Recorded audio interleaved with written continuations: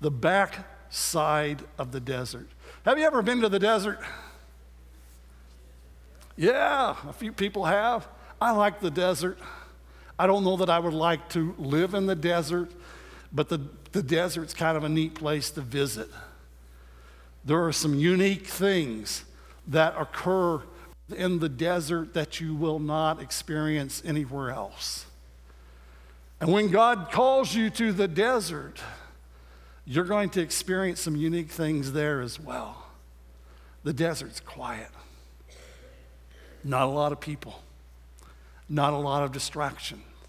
Not a lot of birds chirping. One time, my son, he was stationed in 29 Palms, and he was about to go crazy. They were not letting the Marines go off base.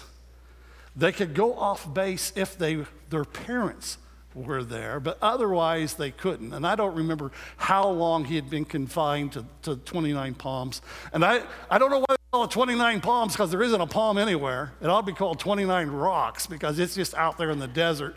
There's nothing there. And so he called one day, and he's just about to go stir crazy, and he told his mom, he said, I got to get off this base. I got to do something.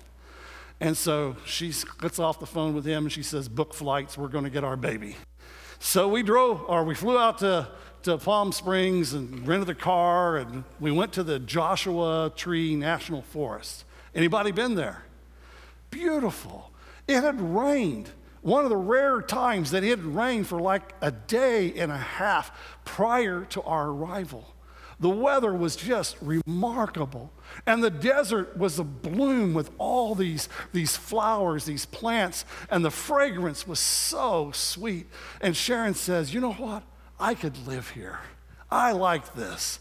And so my son, when we finally got to get onto the base and pick him up so he could get a little bit of time away, as we headed off the base, he was talking about how awful the desert was, how hot it was, how dusty it was, how tired of the desert he was.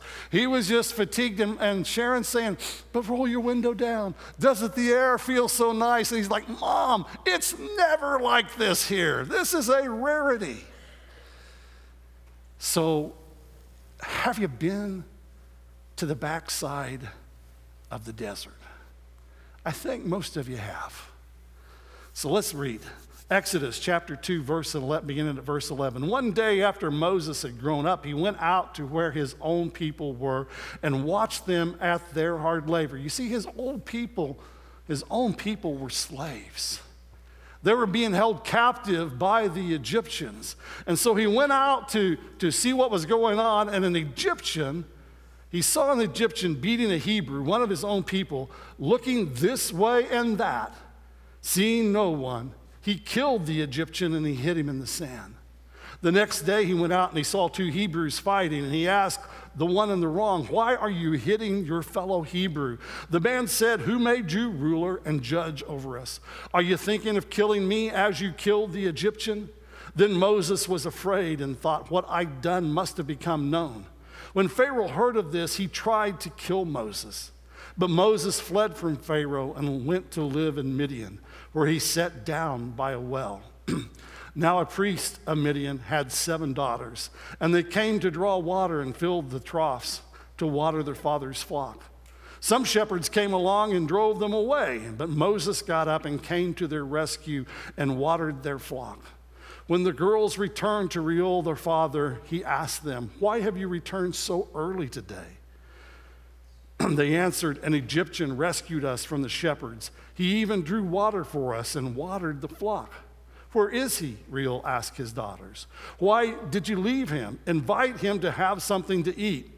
Moses agreed to stay with a man who gave his daughter Zipporah to Moses in marriage. Zipporah gave birth to a son, and Moses named him Gershom, saying, I have become a foreigner in a foreign land. A little bit of backstory about Moses. As we said earlier, Moses was born into a time when the Hebrews were enslaved in Egypt. And they had been enslaved some 400 years in bondage. And they had prayed for deliverance. And they had cried out to God that they would be released from their bonds of slavery. And God gave a Hebrew woman a son who was somewhat unique. And even though a decree had come from Pharaoh that all the male children were to be slain, the mother knew there was something special about her baby, and she wasn't going to slay him.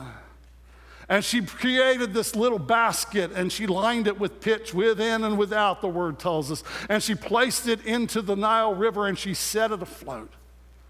She turned over to God that which she could not control. And as she set it adrift, you could just imagine how her heart broke.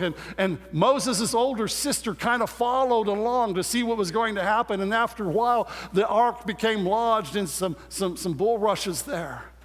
And just so happened that Pharaoh's daughter came to the river to bathe.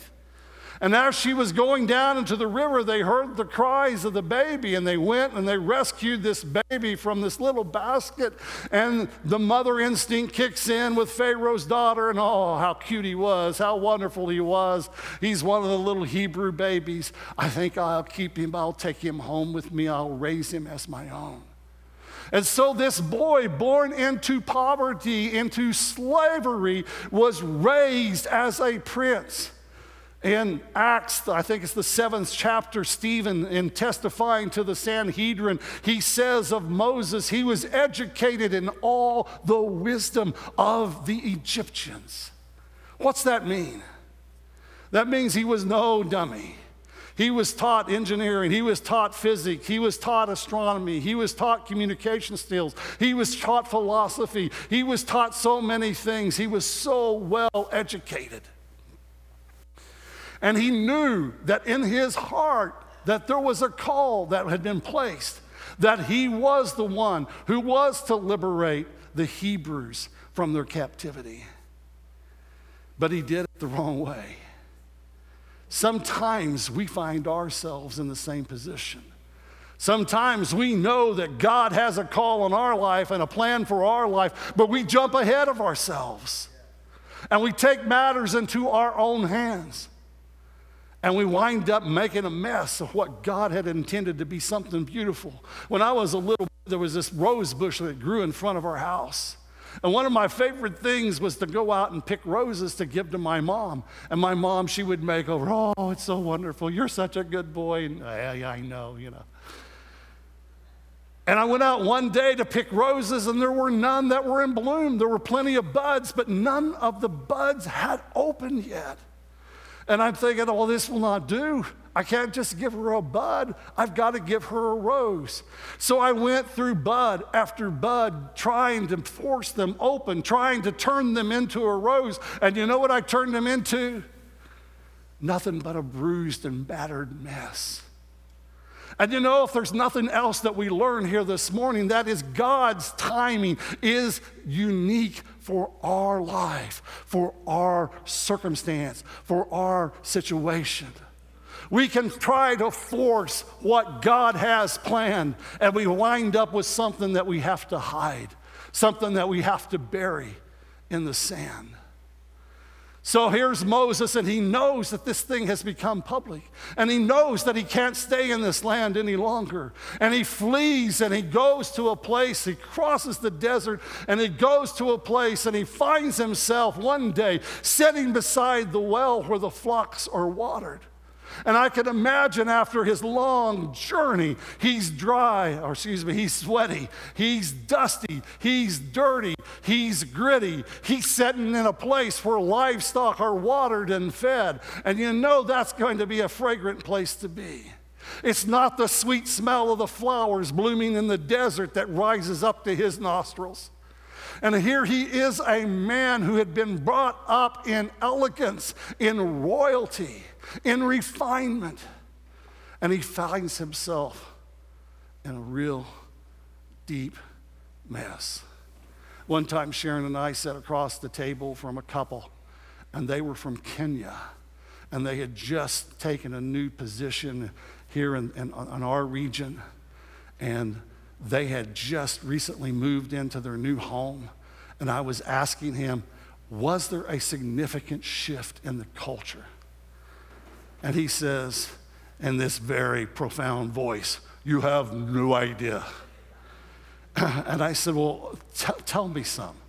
He says, well, it was the first day. He said, when our plane arrived in St. Louis, we got off the plane. There was no one there to greet us. And he said, we stood there while our luggage went around and around and around, and no one was there to take it off. He said they had made arrangements for us to have a car, and we got into the car, but there was no one to drive us. And my wife began to cry, and she said, they don't really want us here. They're not respecting us. And he said, oh, it'll be better. It'll be better. They're all at the house that they have provided for us. And he said they show up at the house, and there's nobody there. They had to carry their own luggage from the car into the house. She was so upset and so distraught because there was no one to unpack. He said, it will be better. We've arrived late at night. Wait till the morning. It will be better. He said, just after sunrise, she shakes him and says, wake up, wake up. And he says, what's going on? And she says, what do you smell? And he sniffs the air and he says, nothing. And she starts having tears down her cheek and she says, that's exactly right. No one is preparing our breakfast. And he said, no one had laid out our clothes. No one had drawn our bath. And I'm sitting here just dumbfounded by what I'm hearing. And I said, well, you came from Kenya. Were you from a wealthy family? Wealthy? And he laughs. No, my parents were both taught in public school. We were not wealthy. I said, but yet you seem accustomed to having someone serve as a valet and someone serve you in all these capacities. And he said, that is our culture. That's the answer to the question you ask. In Kenya, if you have a job, you share your prosperity with others. You hire others to do menial tasks. There are those who get up early in the morning and they go from household to household doing nothing but laying out their clothes for them. And you pay them a little bit. And there are others that go from house to house and do nothing but cook their breakfast. And he said, so for us to have come from a culture to where this is accepted into a culture where it is expected that we do it all for ourselves, it was a shock. Imagine the shock that Moses had when a man who was used to going anywhere with an entourage, that had runners who would run ahead of him and announce that he was coming, his presence was coming. Bow the knee, making sure that everyone was paying the proper respect and homage they should to Moses. To find here he was in a place where he wasn't known, in a place that didn't value what he knew, hiding out, fleeing the law, in a place that didn't smell well, seeking comfort from the cattle trough. Have you been there? Have you found yourself in those places? Have you been on the backside of the desert? I think some of you have. I think some of you know just exactly what I'm talking about this morning. I think some of you have been to those places where you said, God, how did I get here? Or God, why are you leading me through this valley? Why are you taking me to this place? I think some of you know exactly what Moses was facing.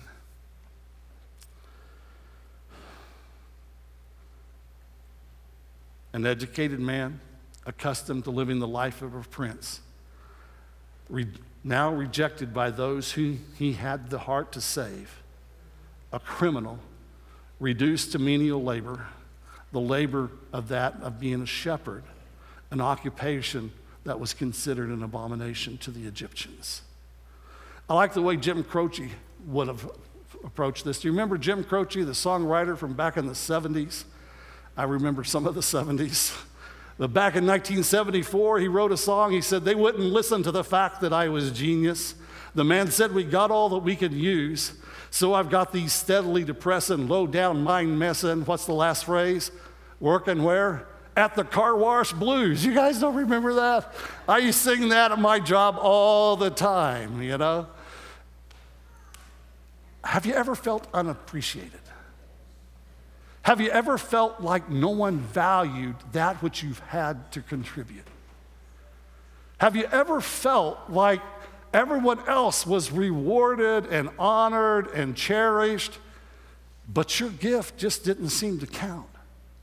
Have you ever felt that you were a square peg in a world of round holes?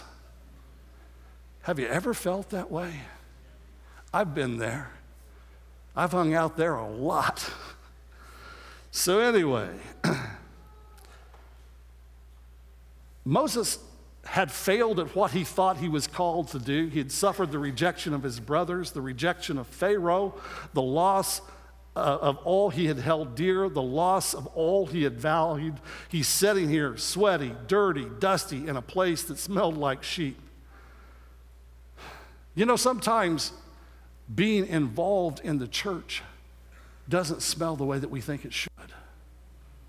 Pastor Lynn Floyd one time said in one of his messages, he compared serving in the church like serving on Noah's Ark.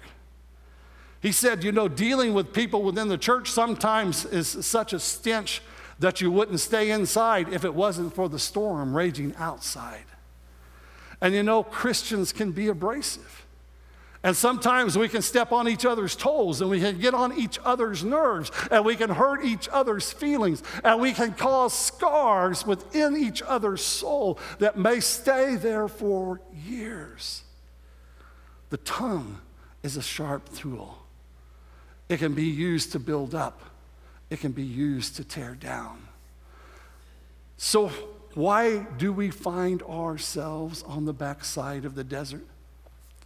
Because there's things that the desert can teach us that we cannot learn in the palace. Thank you, Jesus.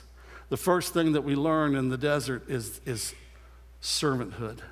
In Exodus chapter 2, verse 16, it says, now a priest of Midian had seven daughters. They came to draw water and fill the troughs to water the father's flock. Some shepherds came along and drove them away, but Moses got up and came to their rescue and watered their flock. When the girls returned to Reuel their father, he asked them, why have you returned so early? They answered, an Egyptian rescued us from the shepherds. He even drew water for us and watered the flock. And where is he? Reuel asked his daughters. Why did you leave him? Invite him to have something to eat. Even in obscurity, Moses had a heart to serve. Even with anonymity, Moses had a heart to serve. There are many people who would serve if serving meant that they would be the ones who stood in the limelight, if they were the face that was projected forward. But there are few that are willing to serve if the task is considered to be menial or if the task is considered to be degrading. There are more people who want to be on the praise team than there are people who want to be cleaning the bathrooms. There are more people who would rather stand up and preach, me not being one of them, but there are more people who would rather stand up and preach than there are those who are willing to pick up the trash. You see, if we want to be used of God, if we want to be attuned with what God is trying to shape and form and do within our hearts, within our spirits, we must be willing to stand up and to accept the duties regardless of how menial they are, whether or not we get recognition for what we are doing. We talked in this morning's service about Mike Heiser, who runs the sound booth back there.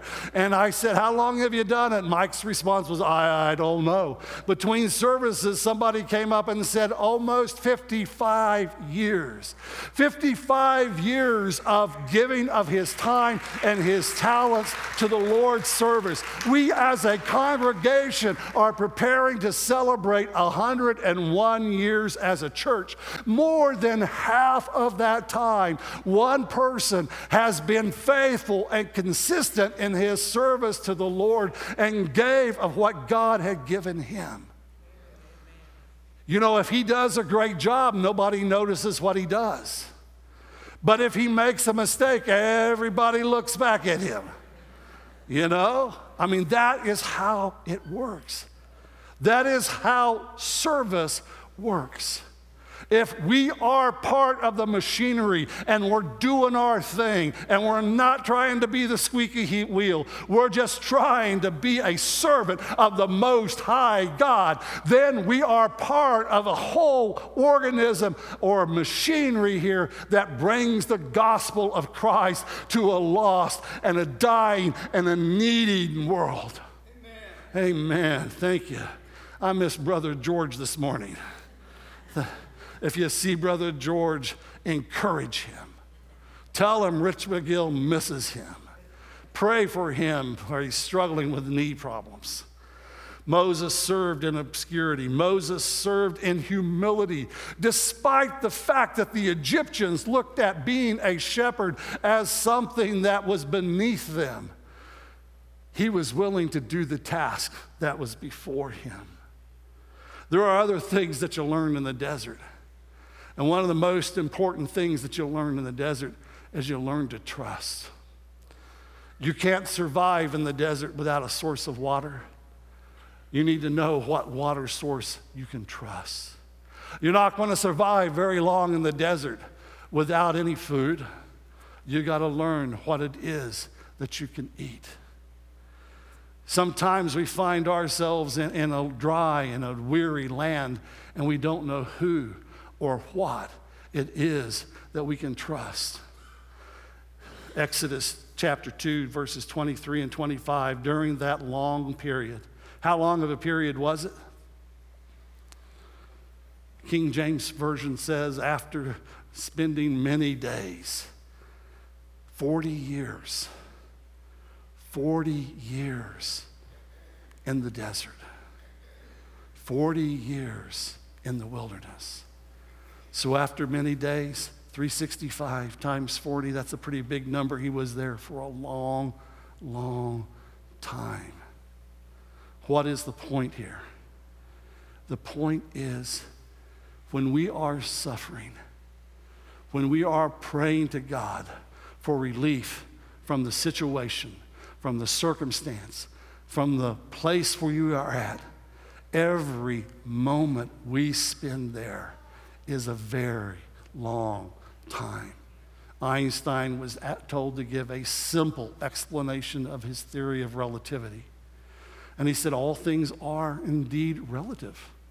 He says, if I were to have you sit in a room and talk to a beautiful girl, you might sit there for an hour. And if I ask you how long you were there, you would say, oh, it was only but a few moments.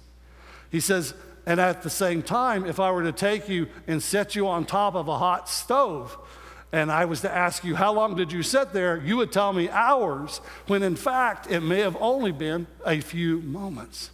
What's the point? The point is, when we are suffering, we find ourselves in these hard spots, these hard situations, when life has dealt us a blow, maybe one that we did not feel that we deserved. You know, sometimes we find ourselves on the backside of the desert because our jobs played out. We were laid off. Sometimes the jobs just evaporate. Sometimes we find ourselves in difficult situations because somebody has done something to us and has caused us discomfort, that has caused us suffering, that has caused us grief. And we pray, oh God, help me through this time. And in our minds and in our perspective, it seems like God is silent and still forever. 40 years on the backside of the desert. Can you trust God in his unpredictability? In the desert, you learn to trust, to get to the point where you understand that God knows what it is he is doing. After 40 long years, God intervenes. You know, it ain't so hard to trust when your bush is burning. When you hear from the very mouth of God, when you're standing face to face in his presence. But let me tell you, there are many folks that turn their backs on God before the bush experience because they grow weary in the wait. Trust in God. Oh my. Trusting is difficult. It's difficult because it tries our faith. Faith is precious to God. And faith is tried in adversity, that it may be strengthened and that it may be refined. Oh, comfort seldom teaches us what we need to learn. But the key to being able to trust, despite our ability to understand, despite our ability to see, to trust even when God seems unpredictable and the path is unclear, that is our objective. Oh, the Hebrew children said, though he slay me, yet will I serve him. Can we say those words? Can we stand on our 2 feet in the midst of adversity and say, this does not change me from my objective? I will remain true to the course. Though I may die a martyr, let my life be spent for Christ. Oh, until we come to the point that we can trust and believe that his word is true and that God is God and he is in control of every circumstance, of every situation that we find ourselves in. Oh, but Brother Richard, you don't understand. I put myself in this situation at my own hands. Let me tell you something. Even though you step outside of his will, you are never, never, never outside of his care. Even though you may walk the wrong path, his heart always yearns for your return. Hallelujah.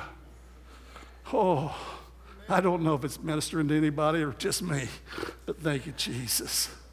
It's difficult to see beyond our circumstances, but God is there even when we can't see him. Even when we can't seem to touch him, even when we feel surely he has forgotten us, God is still there. Amen. Hallelujah. Amen. The other thing that we learn is obedience. Oh, Exodus chapter 3, verses 1 through 6 says, now Moses was tending the flock of Jethro, his father-in-law, the priest of Midian. And he led the flock to the far side of the wilderness, and he came to Horeb, the mountain of God. There the angel of the Lord appeared to him in the flames of fire from within a brush. Moses saw that though the bush was on fire, it did not burn up. So Moses thought, I will go over and see this strange sight. Why the bush does not burn up? When the Lord saw that he had gone over to look, God called to him from within the bush, Moses, Moses. And Moses said, here am I. Do not come any closer, God said. Take off your sandals, for the place where you are standing is holy ground. Then he said, I am the God of your father, the God of Abraham, the God of Isaac, the God of Jacob. At this, Moses hid his face because he was afraid to look at God. 40 years of nothing. And then one day, a curiosity, a bush begins to burn. And Moses just says, I'm going to go take a look. I'm going to go see what this thing is. And when he gets there, he finds himself on holy ground in the very presence of the creator of the universe. And God says to Moses, Moses, go. And Moses says what? No. And God says, go, and Moses says no, and the exchange continues 3 or 4 times. God telling Moses to go, and Moses refusing to do so. After 40 years of a heart yearning for this moment, Moses could not accept what God was giving or God was commanding. Why is that? The reasons can be many. But part of the reason could be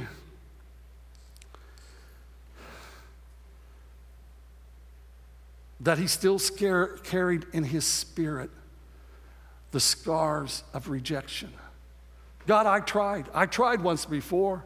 I went out and I tried this and it didn't go well. And they rejected me. They didn't listen to me. They didn't accept what I had to offer. Part of it could be that the scars of rejection were still very present within his spirit. Perhaps he truly believed that he had outlived his usefulness. He was 40 years old when he got here. He's been here for 40 years.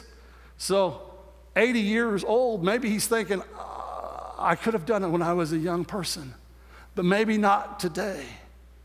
Maybe it's after 40 years of putting his head on the pillow each night and being reminded of the suffering of his brethren, those who kept crying out for 40 years to God, saying, God, where are you? When will you deliver us from this bondage? When will you deliver us from this persecution? And carrying that in his heart, knowing that he was not effective in bringing any deliverance, any comfort, any peace to those whom he loved.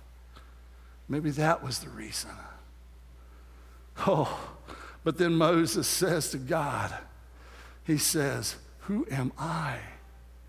God does not answer Moses' question directly, but farther down, God replies and he says, Moses, I am who I am. He's telling Moses, it doesn't matter that you're slow to speech. It doesn't matter that you may stammer or stutter. It doesn't matter that you're 80 years old. It doesn't matter that you've made a mess of your life. It doesn't matter that you've been spending your last 40 years in obscurity. It doesn't matter that you feel in your heart that I have not heard you. It doesn't matter that you feel rejected. It doesn't matter that you feel like your life is a failure. I am who I am. And if I say go, you will go. You will deliver. You will be victorious. No weapon formed against you shall prosper. Hallelujah. Oh, there have been days in our lives that we felt God was so far away. There have been nights in our lives that we have laid our heads on pillow just to soak them with our tears, thinking nobody cares, nobody hears. But let me tell you, He is with you every step of the way. You have not cried a tear that He has not seen. You have not carried a burden that He has not been there with. Let me tell you, when 3 Hebrew boys were said they're going to burn in the fire, there were 4 people that wound up in that fire, and one of them was the Son of God. Hallelujah. Oh, when Potiphar's wife long falsely accused Joseph and he was thrown into the prison, the Word of God tells us that God was with him in that prison. He prospered despite the circumstance, despite the situation that he was in. Ooh. Get your breath, brother. Oh, yeah. Let me tell you something. It is important. Do you know that God can reach you wherever you are? Oh. Jesus said, can't you buy 3 sparrows for a penny? But yet when one of them falls to the ground, God is there. And how much more valuable are you than sparrows? You may find yourself in a den of lions, But let me tell you something. When they come to check on you in the morning, you'll say, glory to God. God sent his angel and he shut the lion's mouth. You may find yourself like the disciples out on the sea, fearing for your very life, saying, who will deliver us? And let me tell you something. Jesus will come walking on your waters. Oh, he could have stayed on dry land. There was no need for him to get his feet wet. He could have stayed at a distance and calmed the storm. But he came to where they were at. And he comes to where you are at. In your circumstance, in your situation, in your time of need, you may think he's not hearing you. But let me tell you something. He's listening. He's listening. Hallelujah. You develop resilience in the desert. Let me tell you something. You may not know. You may not know when that bush is going to burn. You may not know when God's glory is going to be revealed. You may not know when God's presence is going to be revealed in your life. You may not know. It could be today. It could be tomorrow. It may be 40 years from now. But let me tell you something. God has a plan for each and every one of you today. Oh, you are not here by chance. You are not here by circumstance. You are here this morning because God has ordained it to be so, to be reminded that he loves you, that he is in charge of every circumstance, every situation in your life. Don't worry about the battles you are facing. Just hold to the hand. God says, I will uphold you with my righteous right hand. He said, I will never leave you. I will never forsake you. Hold to the hand that is guiding you, that's directing you, that's leading you through this conflict, through this life. Oh, hallelujah. Thank you, Jesus. Oh, I could go on. I could ask you, like God asked Moses, ooh, what is that in your hand? It was just a stick. It was just a chunk of wood. It was just something, a trinket he picked up in the desert. But let me tell you something. Whatever it is that you've got in your hand, God can use it. It was a thing that God used to deliver his people. It was a thing, the instrument through which God performed mighty miracles. It was the instrument through which God parted the sea. It was the instrument through which water came from the rock. Let me tell you something. You have picked up a few things in this desert. You have learned a few things. But the most important thing is to learn that God loves you and he has a plan for your life. Thank you, Jesus. Let's end it here. Dear Heavenly Father, we thank you. We thank you for your word. We thank you for your presence. We thank you for your promise. And God, we may be a bunch of round pegs in a square hole world, but you are our God. You are our Redeemer. You are our deliverer. You are the one who brings to us truth and life and hope. Thank you, Jesus, for your many blessings.